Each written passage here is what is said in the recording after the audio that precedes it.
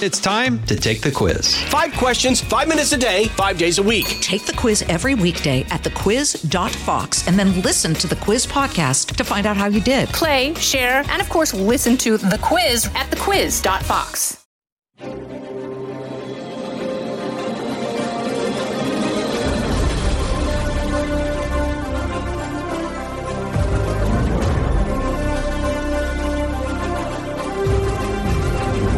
Fox News Podcast presents Bret Baier's All-Star Panel. America's got to be in the lead if you want to deal with these threats. We're going to lead. The mourning is over. The Shiva is done. And if you're a conservative, you should be optimistic. You know, my main priority right now is making sure that it delivers for the American people. We have to make our country great again, and I will do that. I think the president gets criticized by people all the time for the stuff he says, by people who ignore what he does. Now, Fox's chief political anchor, Bret Baier.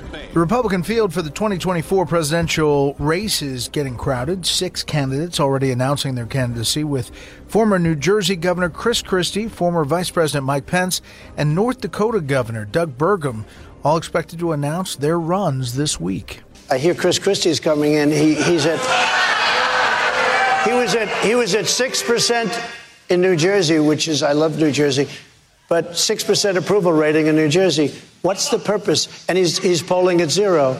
And new concerns are being raised on the Democratic side of the 2024 equation as House Republicans look to hold FBI Director Christopher Wray in contempt of Congress for not handing over a copy of a file pertaining to details of an alleged bribery scandal involving then Vice President Joe Biden during his tenure there in the Obama administration. For a conversation on this and more, we bring in our panel. AEI Senior Fellow and founding editor of the Washington Free Beacon, Matthew Continetti. Fox News senior political analyst Juan Williams, and Fox News audio political anchor and Washington correspondent Jared Halpern. Guys, let's start first with the addition of additional GOP candidates. Chris Christie. Listen, we all know he has a reputation of not leaving anything that he doesn't say, and he kind of swings for the fences, and he's already saying, Jared, that he's going to go directly at the former president, Donald Trump. He is, and I think it's going to be interesting to see now as this race starts to develop and the field starts to kind of become a little bit more clear. What's the strategy? It's clear that Chris Christie's strategy, or at least his aim here, is to try and prevent Donald Trump from becoming the nominee. That is clearly the aim of some of the other Republicans who are now in this field. As this race starts to develop, as polls start to maybe become a little bit more clear, and as we maybe even start to see some results in these early states, I'll be curious to see if, I don't know if you want to call them alliances, but some sort of coalition start forming to try and coalesce, their lanes of voters into a much bigger block. Because the challenge, certainly for any Republican in the race as it stands today, is the formidable support that the former president has, a bottom of probably what, Brett, 35% amongst right. Republican voters. That's a huge swath of voters to try and overcome in a crowded primary field. Matthew, that is true, and the numbers don't lie on that front. However, we have seen some softening of the former president's numbers in Iowa in particular, and you're probably going to see Florida Governor DeSantis and former Vice President Mike Pence park themselves in Des Moines and Sioux City over the next months. For sure. And of course, Christie will probably be parking himself in New Hampshire, where he's making his campaign announcement this week. I think Christie's interesting. He's really in the race to attack Trump and to a lesser extent, maybe to attack DeSantis, but really to make an argument that Donald Trump should not be the Republican standard bearer in 2024. And it's going to be interesting to see whether there's an audience for that type of sharp talk. I think one challenge for Christie is, will he be able to meet the requirements for the upcoming presidential debates? If your entire candidacy is premised on the idea that you're going to be the guy to really lay into Donald Trump in these presidential debates, and yet you don't meet the qualifications of having more than 1.5% in the polls and more than 40,000 unique donors, the logic of your candidacy seems to me to disappear. And Juan, you can hear the former president calculating those poll numbers in a retort to whatever Chris Christie brings to Donald Trump. You sure can. And, that's what the former president had to say about Chris Sununu not running. Chris Sununu said that he doesn't think Trump should be the nominee. And I think, just as you just heard from Matthew, that's why Chris Christie's starting his campaign in New Hampshire. But what Trump had to say was that Sununu's not running because he's nowhere in the polls. And he could have said the same thing about Chris Christie. The thing that's interesting, everybody seems to agree that Christie is there to attack Trump. But how do you do that effectively?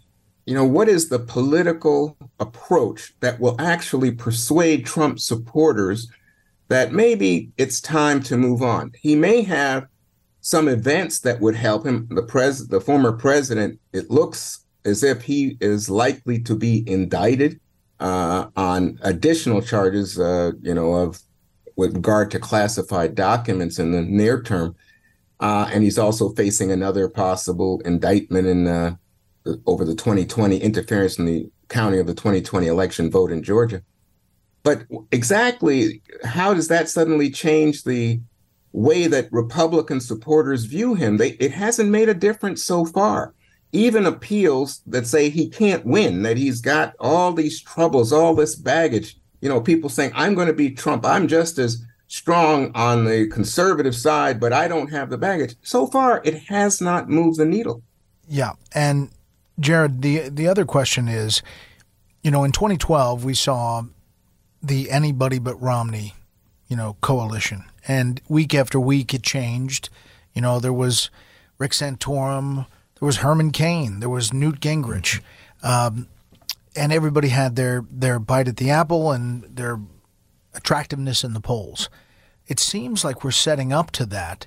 But at what point do we think that the more candidates are in, the better it is for Donald Trump? And do we think that, as you saw with Joe Biden after winning South Carolina, there was a coalescing of the Democratic Party to get out of the race? Are Republicans like that? I mean, that was one of the criticisms, even looking at 2016 as well, when you had that sort of anti-Trump coalition of Republicans who sort of complained that there were candidates in that primary who maybe stayed in longer than they should have, and that helped solidify the support for Trump, especially once the primaries and voting started. And I think that's always a tough calculation for candidates that are seeking higher office. And I don't know if what we learned about, the Democrats, the last cycle helps that argument, right? Remember that President Biden did not do well in the first states, did not do well in Iowa, did not do well in New Hampshire, and was able to sort of run the table later on. Or there are Republicans who think that maybe if they have a slow start in Iowa or New Hampshire, there's time for them to build on that kind of momentum in a way that the president was able to a few years back. I'm not sure, but that's definitely going to be part of the equation, you would think, especially as this field really starts to grow to a pretty sizable number. Yeah, and Matthew, I have this interview with the former president in Bedminster, his club in New Jersey, June 19th. It'll be an hour long and probably spread over 2 nights, but we'll cover all the topics and the substance and the policy. There are, obviously, as Juan mentioned, pending indictments that may factor in. So far, we've seen anything legally that goes against the former president seems to almost firm up his base. But there are some real questions about the ones coming up in regards to the handling of the documents, in regards to January 6th, and then you have the Georgia case in interference in the election. Do you think other candidates are going to tap into that? Maybe it's a Christie that really goes down that road as a former U.S. prosecutor.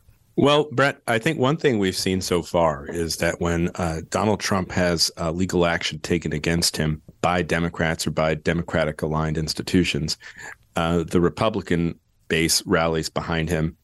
He tends to have a bump in the polls, and he benefits from the small dollar donations, which has always been his bread and butter. I think if Republican candidates seize on any of these activities or indictments as specific means of critique of Trump, the Republican voter base is likely to go against the critic and not necessarily Trump. However, I do think it's been interesting to watch Governor DeSantis on the stump. You know, he spent a lot of time delaying his entry into the race. He finally got into the race. He's finally on the stump. He's interacting with voters, and he's going about critiquing Trump in an interesting way where he is not calling Trump names. He's not going against him by name directly. But when he's asked to respond to some of former President Trump's criticisms of him, DeSantis responds forcefully. He responds in detail. He says, we need to get out of our culture of losing. We need an effective chief executive in the White House. And we also need someone who didn't kowtow to figures like Anthony Fauci during the pandemic. I think if there's a way to make Republican voters reevaluate their support for Donald Trump, DeSantis is showing the way. The problem, of course, is that there's so much support for Donald Trump in the Republican Party. The problem for DeSantis, I should say, is there continues to be so much support for Donald Trump in the Republican Party that it was going to be, I think, a long, tough, and ultimately two-person campaign for the GOP nomination. Panel, we'll hold it right there. This is Jimmy Fallon, inviting you to join me for Fox Across America, where we'll discuss every single one of the Democrats' dumb ideas. Just kidding. It's only a 3-hour show. Listen live at noon Eastern or get the podcast at foxacrossamerica.com. One thing that is happening is that some of these ads from the former president's super PAC are going after DeSantis. He's already spent more money than he spent in all of the 2022 midterms supporting Republican candidates, going after the Florida governor in that PAC money. But some of the things he's saying about mishandling of the COVID-19 situation in Florida, about Social Security and a vote to raise the Social Security age, some of these things just fact-checked don't pan out. And he hasn't really answered for any of that yet. Wow, you put me in a box, Bret Baier, because, it's like Matthew and Jared were saying, even when he's under attack and it's a legitimate attack, just as in the situation you put in front of me where he says something that does not prove to be true, there's no evidence that it makes any difference to his supporters. They like Donald Trump. I don't know what to say to you. Because you're a student of Donald Trump over the last years. Come on, Juan. My gosh, I feel for Bret Baier interviewing him because you're going to say to him something and say that stuff, and he'll just tell you, no, Bret Baier, no. And I mean, this is what he says to people on the debate stage. We're not sure he'll be on the debate stage in August, but if he is, I mean, you can imagine then Chris Christie, going at him, saying, this is what you did. This is how you've taken us down this road. We lost in 18. We lost in 20. We lost again in 22. We should have done better, maybe. And he's going to say, but that's not me. That's not my responsibility. And then you're going to say, well, you are the party, Mr. Trump. You now define the GOP. And he will take credit for that, but he won't take credit for any of the negatives. And his followers will say, we like this guy. He stands up for us. So where do you go with that? It's kind of a different political calculus than we're accustomed to. Yeah. Jared, first of all, on the debate stage, do you really think that by August that the former president will choose, because he's ahead in the polls, to not be on that stage and the giant spotlight that a debate like that offers candidates, and that he'll let all of these other candidates just talk about him without him being there? I mean, Mitt Romney did it. The former president did it in 2016 once on one debate. But it's sort of like a backyard, bug zapper. It's in the corner of the yard, and the bugs want to avoid it, but they're drawn to it. I don't know. That's my thought on it. I think what will be interesting about the calculation, and it's not just a calculation for former President Trump. I think all of the candidates, it isn't one of the RNC stipulations that they have to sign a pledge to support the eventual nominee. Right. That became an issue. How's that going to work? That became an issue. Chris Christie says he's not going to support Donald Trump. He's up by, double digits, and he becomes or larger, and he becomes the GOP nominee. How could he sign that paperwork to go on the stage? It became an issue, and you asked the question in 2016 of all the candidates, as I recall. Yep. So it's not the first time candidates have had to sort of broach that question, but that's certainly one of the rules. It sounds like the RNC's button he in place. eventually signed that pledge. Yeah. What do you think, Matthew? I don't know, Brett. I think eventually Trump will go to the debates. I think the debate at the Reagan Library, he may not choose to join out of his personal animosities toward some of the figures associated with the Reagan Library and Foundation. But the other debate, he might be inclined to join. There's a question about whether people would pay attention to the debates if Trump didn't participate. We recently had in Iowa a big gathering of all the non-Trump Republican candidates, even those who haven't officially declared yet. Our friend Byron York attended, said it was like a blast from the past, politics from before the Trump era. And yet I don't think it got much attention simply because Trump didn't participate. The dynamic in this primary is that Trump is ahead in the polls in a major way. He has a lot of money. He's ahead in the endorsement race. He's beating some of his challengers in their home states at this point, all which says to me that, can I see someone defeating Trump? Sure. But he's entering the heart of the election cycle in a commanding position in the GOP. Chris Christie is saying that he's going to go, head on and really take swings and take him on. Tim Scott, Juan, is kind of doing the nice guy approach, the humble optimist, the shiny city on a hill, and he appeared on The View and had an exchange with Sonny on The View that got a lot of attention, a lot of praise in Republican quarters, at least. Yeah, clearly Tim Scott is a breath of fresh air in terms of Donald Trump type politics. He's not about grievance or anger. In fact, he's saying, you know what? We've made progress on race relations in this country. I think we need to heal this country. We need to bring ourselves together, support each other. It's a very uplifting message. Now, on the race stuff, which was what got attention on The View, and he invited that encounter. He was advertising that he was going on The View to Republican audiences to say he's willing to go into, the chamber and battle the liberals. And what came out of it, I think, was a sense of his view of American history is that he is not an exception. He pointed out that his success as a black man in America is in keeping with the fact that we've elected a black president, that we've had two black secretaries of state, the Secretary of Defense is black. That was his contention. Almost as if to say, we've made so much progress, why don't we talk about the progress and move on?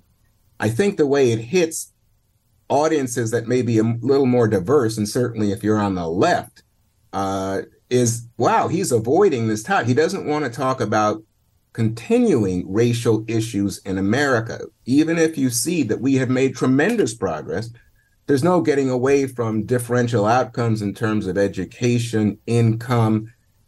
I can go on, health and the rest. But that's not what he thinks. I think he's made a political calculation. That's not what the Republican base wants to hear. It's an overwhelmingly white base. And he's saying, listen, there's an opportunity here to say to people, black or white, we've made progress. Let's build on that progress and not focus on the continuing issues that separate us. It's a very intriguing approach, and I don't know if it'll work. We'll see. But Juan, this is a guy who led the charge on enterprise zones to help African-American communities and investment in those communities. He led the charge for a bipartisan effort on judicial reform and jail reform that essentially was given the Heisman Award by the Obama administration and Democrats because they wanted the issue ahead of an election. So he has some legs to stand on fighting for, minority communities. And just talking about it differently, doesn't he? I think he does. And also, I don't know if you know him, but he's a very nice man. And so, yeah, there's a lot there to like, and he's raised a good amount of money for not being Donald Trump in this race. You know, the question, if you're asking about from the liberal perspective, really comes down to one big issue, because you're exactly right when you speak about his work on enterprise zones. After Charlottesville, he's the guy who went into the Trump White House and said, Mr. President, he was not happy with the president's comments. But, you know, when it comes down to police reform after George Floyd, there was so much pressure on him as the one Black Republican to try to get a deal done. Senator Booker and others were right there. But when it came to qualified immunity for the police, he just wasn't willing to budge. He wasn't willing to put himself on the line and go to Mitch McConnell, the leader of Republicans in the Senate, say, you know, Senator, we have to get this deal, and we have to take the risk of offending some of our base in order to make a larger statement. And I think there are lots of people who feel that he wasn't willing to stand up in a critical moment. But that's open to debate. I know there's some people who say, oh, no, the Democrats didn't want a deal because they can continue to campaign on it. But that's something that I think irks a lot of people who are looking at him. One last quick note.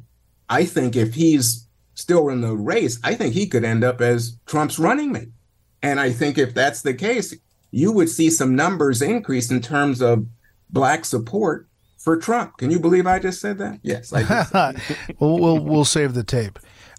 Jared, last thing. On the Democratic side, there are still these stories. And I'm not talking about in the New Republic. I'm not talking about in, any other kind of publication, all different kinds of publications about the president's ability to do his job and to campaign and to go forward in another term. The White House is dealing with this constantly, and he has not been out campaigning. Do you think this goes away and that the party comes together, or do you think that it fractures further? Obviously, they have RFK Jr. and Marianne Williamson, but they're not saying they're going to debate. Yeah, I think it probably comes together, particularly once the Republican race becomes more clear, because then voters then and Democrats in particular kind of have like that choice, right? It's an A or B option. And so that seems to bring the Democratic Party together. It certainly was what benefited President Biden against former President Trump last go-round. I wonder what the campaign strategy looks like, because so much of what the White House points to and the campaign points to are the results. They say, look at the bipartisan legislation, look at the non-bipartisan legislation. President Biden is doing a lot of events here at the White House, these sort of official events in the Rose Garden or the East Room that tout those accomplishments. And that seems to be the message that they seem fine with. I'm sure we'll see the president out on the campaign trail at some point, but it seems like it's a little bit of a different strategy. And listen, I think that's always the power of the incumbency, right? Wherever the president goes, there's going to be cameras that follow, and you've got that seal right in front of you, and you've kind of got that institutional home field advantage. And right now it seems like the White House seems, in the reelection campaign, seems pretty content to rely on that for the time being. We'll see how sustainable that is. But if the argument is going to be look at the results, look at the accomplishments legislatively, a lot of that seems to be able to be done here from the White House. Yeah, it'll be a different campaign, though, Matthew. Mm-hmm. Last word. It won't be, the COVID-19 from the basement. No, Biden had an advantage in 2020 because he could campaign from his basement and let Trump take up all the attention and the headlines, and Trump was happy to do that. 2024 is going to be a different story, Brett. Biden is the president. He is the incumbent. He has a record, and he won't be able to hide from deep, widespread concern over his ability to do his job in his second term. All right, panel, thanks so much. Now for a bit of history. June 6, 1944, Allied forces stormed the beaches of Normandy, began the liberation of France from Nazi control. The invasion force included 7,000 ships and landing craft manned by more than 195,000 Navy personnel from the Allied nations. Allied forces led by General and future President Dwight D. Eisenhower were able to secure the beaches of Normandy. by the end of August 1944, had pushed Nazi forces out of Paris. That'll do it for this week. You can hear more of this series at foxnewspodcast.com or wherever you download podcasts. Make sure to leave a rating and a review. We want to hear from you. For Matthew, Juan, and Jared, I'm Bret Baier. We'll see you next time. Listen ad-free with a Fox News Podcast Plus subscription on Apple Podcasts, and Amazon Prime members can listen to this show ad-free on the Amazon Music app.